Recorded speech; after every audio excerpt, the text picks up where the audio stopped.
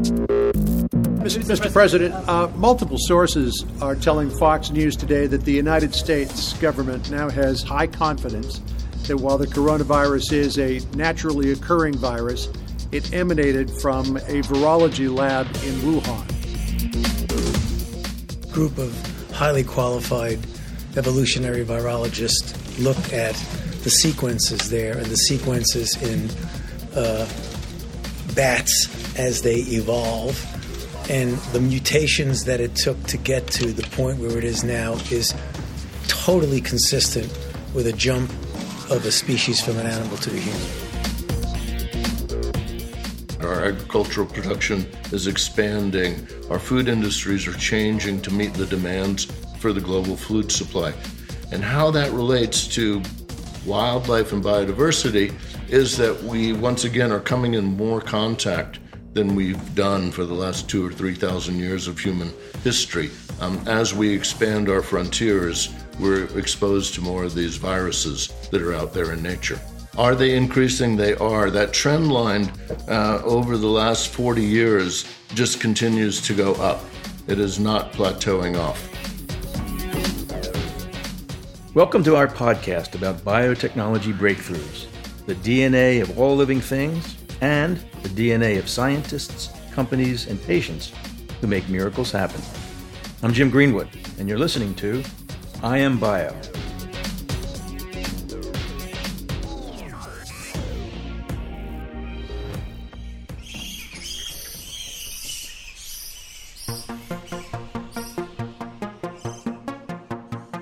Did patient zero contract COVID-19 from eating an undercooked bat?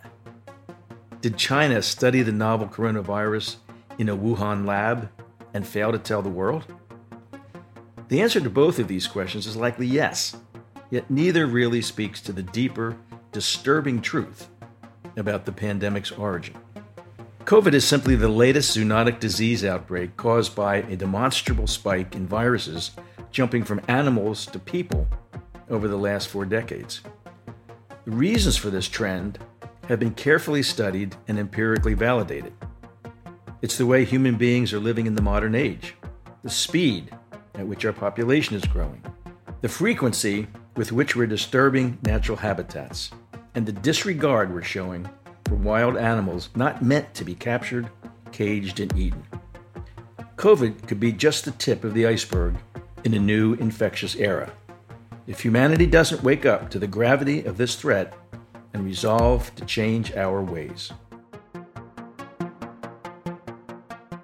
My guest today is Dr. William B. Koresh. He's the Executive Vice President of Health and Policy at the EcoHealth Alliance that works at the intersection of human health, animal health, and the environment. He's also the President of the Working Group on Wildlife of the World Organization for Animal Health, and he is co-chair of the International Union of Nature Conservation's Wildlife Health Specialist Group, and he's on the WHO's roster of experts for zoonotic diseases. So I guess, Dr. Koresh, we can assume you know what you're talking about. Thanks for being with us. Well, thanks for inviting me to be on board, and hopefully I'll do my best at knowing what I'm talking about. Well, you and I know we have worked together for the last 5 or 6 years on the bipartisan commission on biodefense, and you have been of enormous help to the commission in informing us about the intersection of humans and animals and disease. So let's start here. What is the common mission of all of these groups on which you serve? Well, I think really what we've seen over the years is this coalescence of emerging infectious diseases, the majority of which, 75%, are linked back to animals and particularly wildlife. The vast majority are related to wildlife, these emerging human diseases. We can call them zoonotic, meaning they move between animals and people. But when we look at emerging infectious diseases, these new diseases or old diseases popping up in new places, they seem to be highly linked with wildlife. Doesn't mean they always come exactly from wildlife, but it's often what we as people are doing to disturb their habitats or something we're doing with those animals, and the viruses kind of make the jump between animals and people. And historically, there's been a lot of transmission of viruses from livestock, people who literally lived in their houses with their chickens and their pigs and lived very closely to their cows and so forth. And there's a lot of transmission of viruses from one to another under those settings, right? That's correct, and including bacterial diseases and occasionally even the odd fungal disease. But we have been working, with livestock, and we domesticated animals 5,000 to 10,000 years ago. So human and contact with livestock has been relatively unchanged. I mean, there's been a big growth in recent times with human populations, but let's say for 5,000 years, we've had the opportunity to share our bacteria and viruses from animals to people, but also from people to animals. There's a lot of questions about, did tuberculosis a human disease that became a bovine, a cow disease, or vice versa? So we've had that time. And what's newer, what's more modern, is as the human population has grown and we've moved more into wild places and developed more land, the new stuff tends to be this wildlife. So I'd say if we were having this conversation 1,000 years ago, we would have been talking about emerging diseases from livestock. Fast forward to present time, we already know about those diseases. They aren't new. They're not so scary. We kind of know how to control them. The new ones seem to be coming from wildlife. So I have learned that there's a thing called the human microbiome, which is the collection of all of the bacteria in a normal, healthy human body. And we walk around with something like 40 trillion bacteria in our bodies. In fact, we actually contain more bacteria cells than human cells. And I heard it said that if a visitor from another galaxy could come here and study human beings, he might describe them as the device evolved by bacteria for transporting themselves, but which is not completely untrue. Exactly, it's true, very true. So there's also the global virome, the total collection of viruses in all living things on the planet that don't produce disease. So tell me about that. Yes, so it is that's a great analogy with the human microbiome. So we play a role in that also. We look at the number of viruses that are carried in humans around the world. It's probably 20 or 30 or 40, maybe 100 at any given point in time. And then for animals, it's exactly the same thing for every species of animal, but plants have their viruses. Even viruses first evolved to attack bacteria. So we have viruses that kill bacteria and others that attach to plants and fish, and pretty much every living thing has a host of viruses, some of which cause disease, but other, like the human microbiome, others that just live in us or on us or in animals and do serve some purpose. And we are so far away with understanding what that purpose might be. But some of those, just like our microbiome with our bacteria, they might protect us from other bacteria invading and causing disease. They might, have their own little biowarfare going on where they're protecting, and we take care of those bacteria in our GI tract or on our skin, and in return, they fight off more dangerous things. The same with these. I take my microbiotic pill every morning, whether I should or shouldn't, but in any case, it's obvious evidence that I need some level of bacteria in my gut that's good for me. But are you saying that there are viruses that are also in my body that are actually either benign or helpful to me? Yes, exactly. And what are some examples of that? Well, we don't. It's interesting that the medical world has never looked very closely because they don't cause disease. And we've now been doing that with animals, and we are finding thousands of new viruses that were never described before because they don't seem to cause disease in animals, so who would have bothered to look? And so particularly around this new coronavirus, we've been looking at bats, and we are finding thousands of coronaviruses in bats.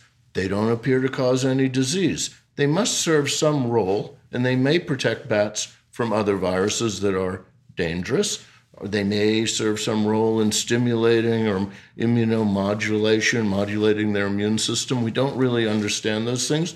We just know that now that we've started to look, we're finding them. Interesting. And so the problem, of course, is that when they jump from non-human, these viruses jump from non-human animals to humans, they often cause these zoonotic diseases. And how exactly does that happen?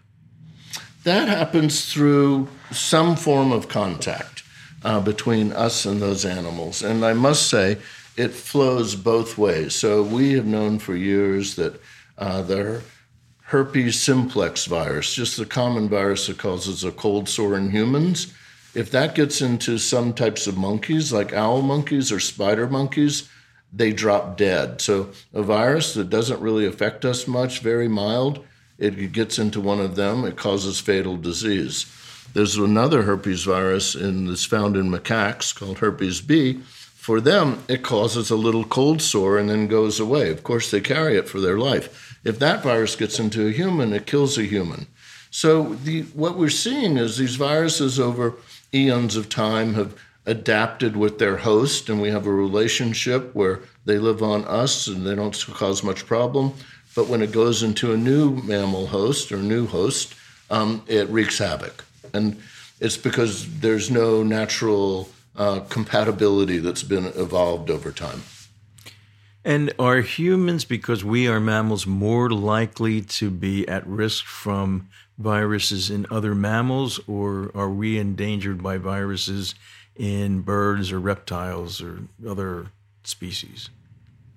It's hard to make an all or nothing comparison, but we've built a database at EcoHealth Alliance with, I think it's 2,700 or 2,750 host virus interactions, and of those, and looked at which ones include a human and which ones are animals, and the big majority of those are between humans and mammals, because genetically we're more related. And when we dig down a little closer, it's humans and bats, humans and non-human primates, and humans and rodents. And genetically, surprisingly, we're more closely related to bats than we are to a lot of other mammals, except primates. Of course, non-human primates and human primates are the closest on the phylogenetic branches of the tree. But bats are pretty close too. And so for those groups of animals, we can share our viruses more closely. The big outlier in all of that, which always overwhelms the system when you do comparisons,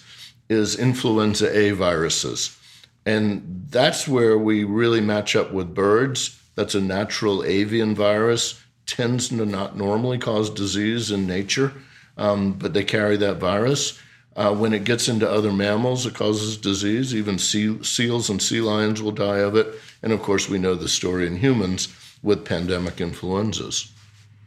So we know that if you get bitten by at least certain kinds of bats, you can get rabies, as well as from other animals, dogs, foxes, skunks, I think.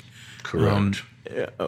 But that's not the only way that the virus is. Rabies is rabies a virus? Yes, it's a rhabdovirus, the family of rabies viruses. I thought so. So that's not the only way that a virus can be transmitted from a bat to a human. It doesn't have to bite us. Is that right? Or is it that we bite them? Is that the problem? Yes, and especially if you start to eat them and they're undercooked. There's a little joke, the standard joke now is if you don't believe one person can change the world, try eating an undercooked bat. Mm-hmm. So meaning that bat virus will start the next pandemic. Which I always use my meat thermometer when cooking bats. Yeah, good, excellent. So do we know that the coronavirus that's created this horrific pandemic, do we know that it came from a bat in China? There's a lot of speculation about that now. Yes, what we do know is when we've been looking at bats around the world, and then particularly in southern China, and into Southeast Asia, we have found just in that region, we've found about 500 new coronaviruses never known to humankind. Previous to this work, maybe 100 or 200 coronaviruses are ever identified in human history. So now that we're looking, and we are finding hundreds of coronaviruses in those bats, and the same in South America, and the same in Africa, in the African continent. So what we know is these viruses are circulating, and then there's a subset of those viruses that are related to SARS, and this one is called coronavirus SARS-2. So these SARS-related coronaviruses, there's a cluster of those, once again on that genetic tree. They're kind of out on the same branch. And we've found 50 or so of those in southern China, and that the range of those bats, there's 10 or 15 different types of bats that we found this virus in. And the range of those bats is out through Southeast Asia, over into South Asia, and up into China. So there's quite a geographic range where these bats live. And we've actually been testing humans, with serology to see if they have antibodies, an immune response against this group of viruses. And we're finding between 0.5% and 3% of all the people we test. That works out to about, if you extrapolate to the region, that would be 10 to 20 million people already have antibodies to this group of viruses that are found in bats. So this has been going on for quite a while. So this circulation of these viruses and getting into humans has been going on for quite some time. And in the work we've done, this was actually 2 years ago.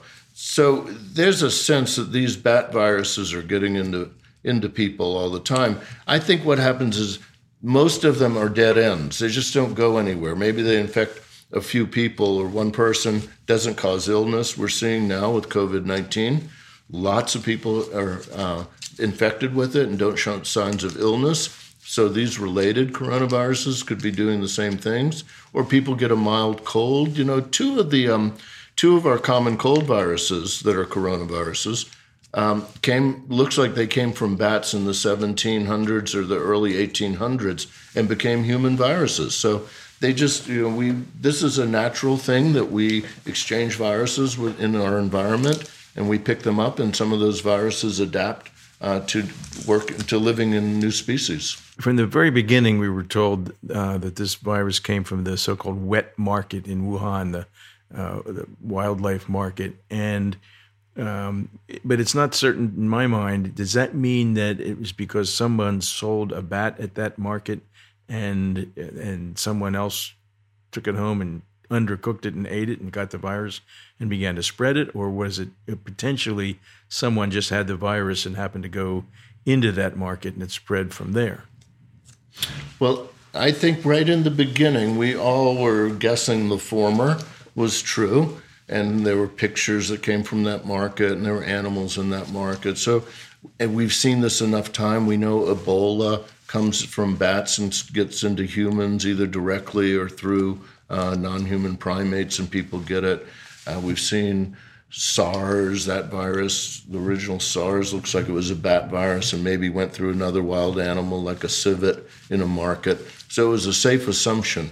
Now that we know a little more and we're getting more information, it's starting to look like the latter conclusion, at least to me, because it looks like there were at least one human case diagnosed prior to the cluster at the market. So that starts to tell me that maybe there was a vendor, maybe a whole vendor's family. If you've been in these kind of big open public markets, there might be a vendor in their family and they have a table there and they have lots of products they're selling, or meat or fish or something. And if they were sick at the time and coughing on their countertop for the whole afternoon, they could have been dozens and dozens of people infected just by coming there and picking up something to buy it or touching something and then touching their face. So now I'm starting to think more about the latter. And when we look at how many people in southern China that might commute to Wuhan to work, it could very possibly be that somebody brought that virus that was sick and came with that, and that virus had adapted in humans and came to Wuhan and started spreading around there. So I remember when you testified at the Bipartisan Commission a few years ago, you were talking about the underlying causes of these emerging infectious diseases. And you said that we would continue to see more of them.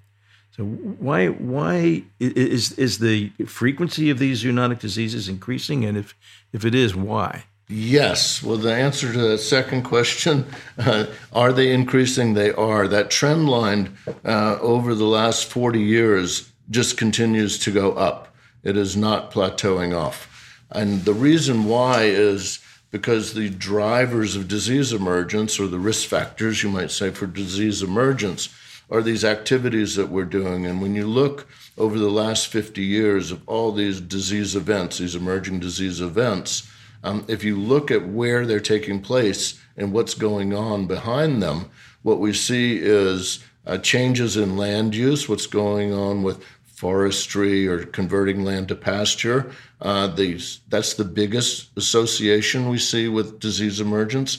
The second is changes in agricultural industry practices. A third is food industry, actually food production techniques. Another one is medical industry practices. So those things are increasing now. As we, every year we're doing more of that. Our agricultural production is expanding. Our food industries are changing to meet the demands for the global food supply. So those are basically turned into the risk factors. And how that relates to wildlife and biodiversity is that we, once again, are coming in more contact than we've done for the last 2,000 or 3,000 years of human history. As we expand our frontiers, we're exposed to more of these viruses that are out there in nature.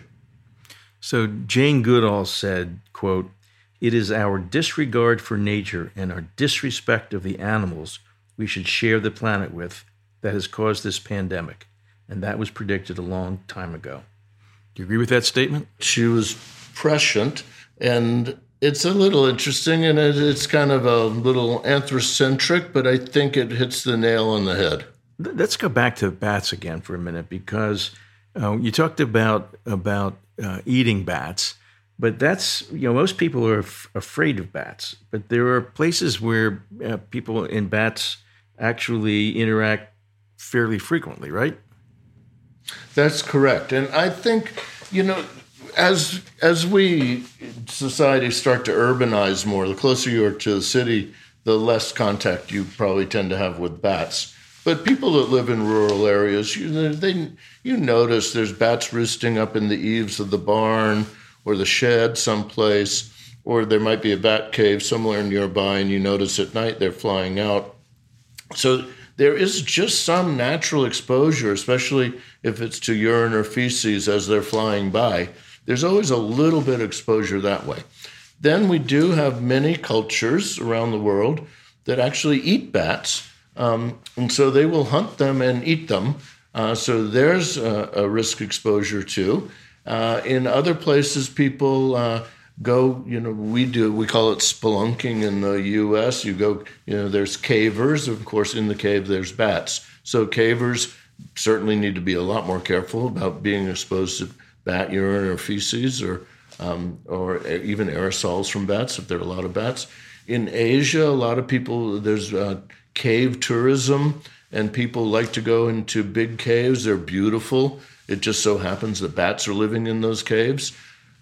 So there's a route for exposure. So there's tourism in caves around the world. And also people mine the bat guano and use it for fertilizer. That's a very large industry in many parts of the world. So people will go in with shovels and no other protective gear and harvest bat guano and take it outside and dry it and then put it on their crops. The risk, of course, is before it's dried when it's still fresh. So you have thousands, hundreds of thousands of people kind of involved in that industry around the world. Well, it's interesting. It can go both ways because I live in Bucks County, Pennsylvania, and we have a large cave here that had a population of brown bats I think at least 10,000 bats there. And some spelunkers went in there and left some kind of virus or bacteria behind. They gave the bats this, I think they call it white nose disease or something like that. And it basically wiped out the entire population of bats in that cave. Yeah, that white nose situation, very interesting, and that's a fungal disease. When it came into New England first, and now it's spread all the way to the West Coast, and there's up to 90% mortality in bat colonies and bat caves.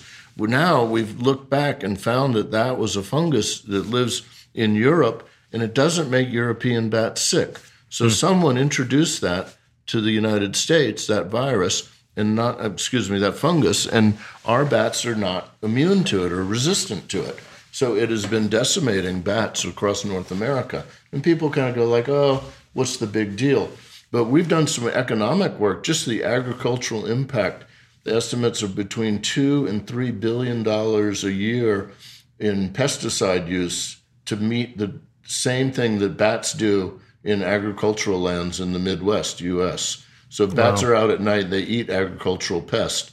And to compensate for that will be a huge burden on farmers now to spend extra money on pesticides to replace what bats used to do for free. Well, I have a barn on my property that's, almost 200 years old. And it was filled with bats and their guano. And we didn't mind any of that because they come out at night and they eat the mosquitoes. We live on the river, and so it's a place where it's a lot of wetland. But then we converted the barn into a residence for our son and daughter-in-law and grandson, and we had to have the bats removed, obviously, and that was quite a task. So I understand the value though of those bats and eating insects. Yeah, it's quite remarkable. And if you go into the tropics, the whole tropical belt around the world, not the insect-eating bats, but the fruit-eating bats and the pollinating bats, they account for about half of all tree species in forest. So when we talk about forestry, if you want to have sustainable forestry and be able to log and collect timber, that's totally dependent on bats for pollination. Half of the species of trees require bats for either pollination or for seed dispersal. And then even tequila is pollinated by bats down in Mexico, the mezcal plants. Huh. Well, I also remember when you testified at the Bipartisan Commission, you showed photographs of all kinds of dead exotic animals that had been shipped by airplane to the U.S. From all over the world and intercepted by customs. And I guess that has to do with people from other countries who come here and they're missing their local exotic or local wild animals and have them shipped over. Is there significant risk from that phenomenon? Yeah, it's a remarkably large scale. The U.S.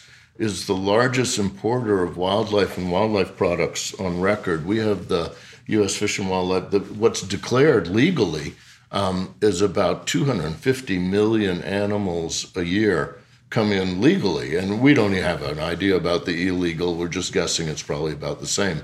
And Fish and Wildlife, tries their best to keep up with that as much as they can. We were working at the port of entry, actually at the mail sort facility where the mail comes in New York at JFK, and working with CDC and Fish and Wildlife and then Customs Border Patrol.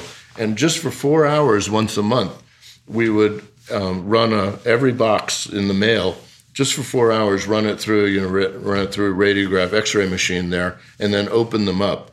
And we'd find 150 packages of people smuggling in wildlife illegally, not declared, just in 4 hours once a month. And so what kind of wildlife? Oh, there was like chimpanzee heads, there were bats, there were monkey hands and legs. There was a lot of big rodents, these pouch rats, which have monkeypox. A lot of people bring those in. So some of it's for food, some of it's for magic. Some things are collectors. One box had like 200 dried mounted bats in little plastic cellophane. They were going to go to somebody in Omaha, Nebraska was where it was going. Some collector, likes dried bats, and they'd probably show up at a swap meet, I'd use them for decorative purposes. Now, those dried out ones, aren't very risky. There's not too many diseases. But some of the meat was still like bloody, like smoked on the outside.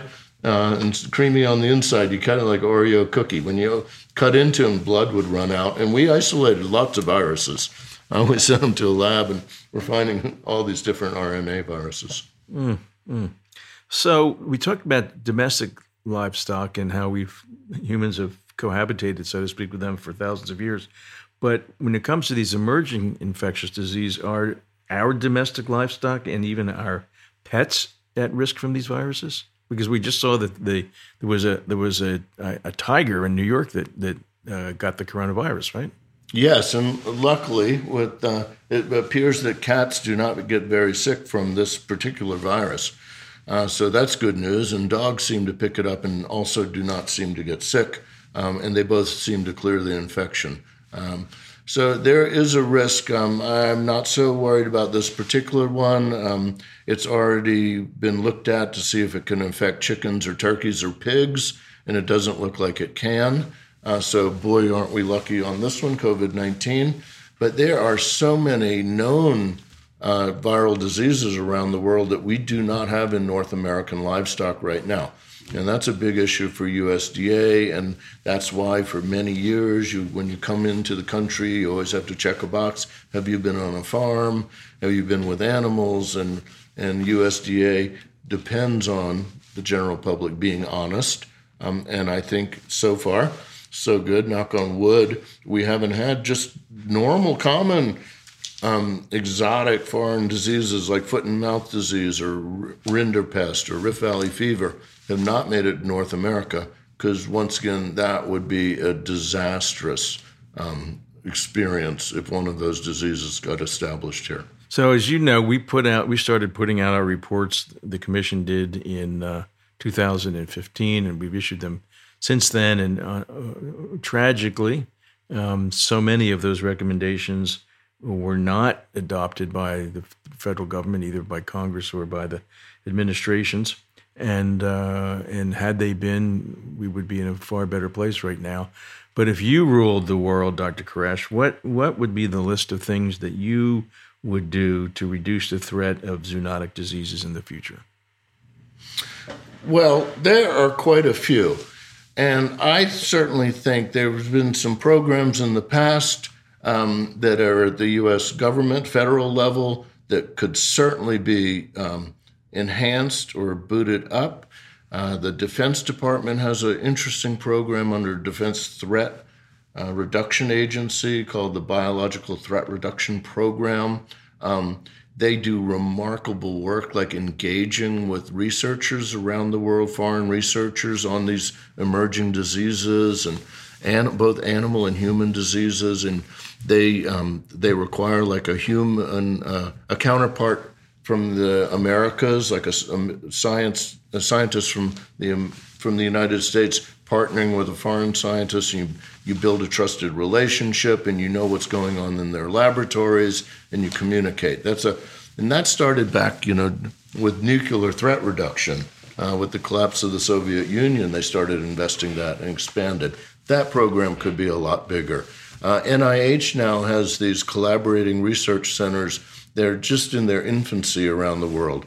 Those give us insights because we can't, the government can't do everything, and certainly members of your organization understand that. There is a role for us in the private sector, whether that's academia or the for-profit business sector, doesn't really matter, to have that kind of U.S. outreach and demonstrate leadership and demonstrate our willingness to collaborate around the world so we know what's going on. I think that would be a big step forward. And then protecting our borders, that's a two-part thing. One is knowing what's going on in other countries. That always helps before it jumps across the transom and into our boat. And then also border protection and border security. And so when I talked about all those shipments coming in, we don't invest nearly enough in border security, border checks for packages, animals coming in, people, testing some of that. That could work. And then finally, I would say that investment in the private sector for improving diagnostics that can be used for a wider range, not just what we know about, but actually having some reliable ways to detect some things that we might not know about yet, like this COVID-19, or maybe it would have been good to have a coronavirus type test. And also, we talked a lot about, building new platforms for both vaccine and therapeutic development so it's faster. And I guess if there's some silver lining right now out of this current situation is some of those recommendations we're making coming from the commission, now seem to be being taken very seriously at FDA and other branches of government. Well, we always warned that it would be better if the government, instead of following the usual practice of locking the barn doors after the horses were gone, might lock them ahead of time, but that didn't exactly happen. We at BIO have a program we call One Health, which I know you're very familiar with that term. It's where we focus on the intersection of human health and animal health and agriculture products and practices. And I think that's clearly the future of much of what we do in biotechnology is to understand all of those intersections as you so well do. So I want to thank you not only for joining me for this interview today, but also for the work you do. It's critically important. It's really not very well understood, if at all even fathomed by most people. And I'm sure there aren't a lot of people doing what you're doing. So we're depending upon you and your handful of colleagues and comrades who are trying to protect us and keep us safe from these emerging infectious diseases coming from animals. And so thank you for doing that. Okay, well, thank you for having me. And I would turn that around too. And I would say you, and particularly your members in BIO, for that, we couldn't do any of that without their work to advance the technology that we all depend on and we use every day in our work. Amen. Well, thanks again. Okay, sir. Thank you. 57 years ago, President Kennedy gave a famous speech at American University about the kind of peace we should seek and our responsibility to the planet and to each other. He reminded us that no problem of human destiny is beyond human beings to solve. And so today, in these troubled times, I leave you with his stirring reminder. And if we cannot end now our differences, at least we can help make the world safe for diversity. For in the final analysis, our most basic common link is that we all inhabit this small planet. We all breathe the same air. We all cherish our children's futures. And we are all mortal. That's all for today. Don't forget to subscribe on your podcast player of choice. Or even better, if you've learned something useful today, please share a link to the I Am Bio Pod with your family and friends. To learn more about the work of heroes and lab coats, please visit iambio.org. On our next episode, we're going to hear from the woman at the helm of the largest and most consequential collaboration in the history of the biotechnology industry. Imagine being the head of infectious disease policy for the world's largest biotech organization in the middle of the worst global pandemic in a century. Phyllis Arthur is running short on sleep, yet long on optimism. She'll tell you why you should put your trust in vaccines and in America's scientists on Monday's edition of I Am Bio.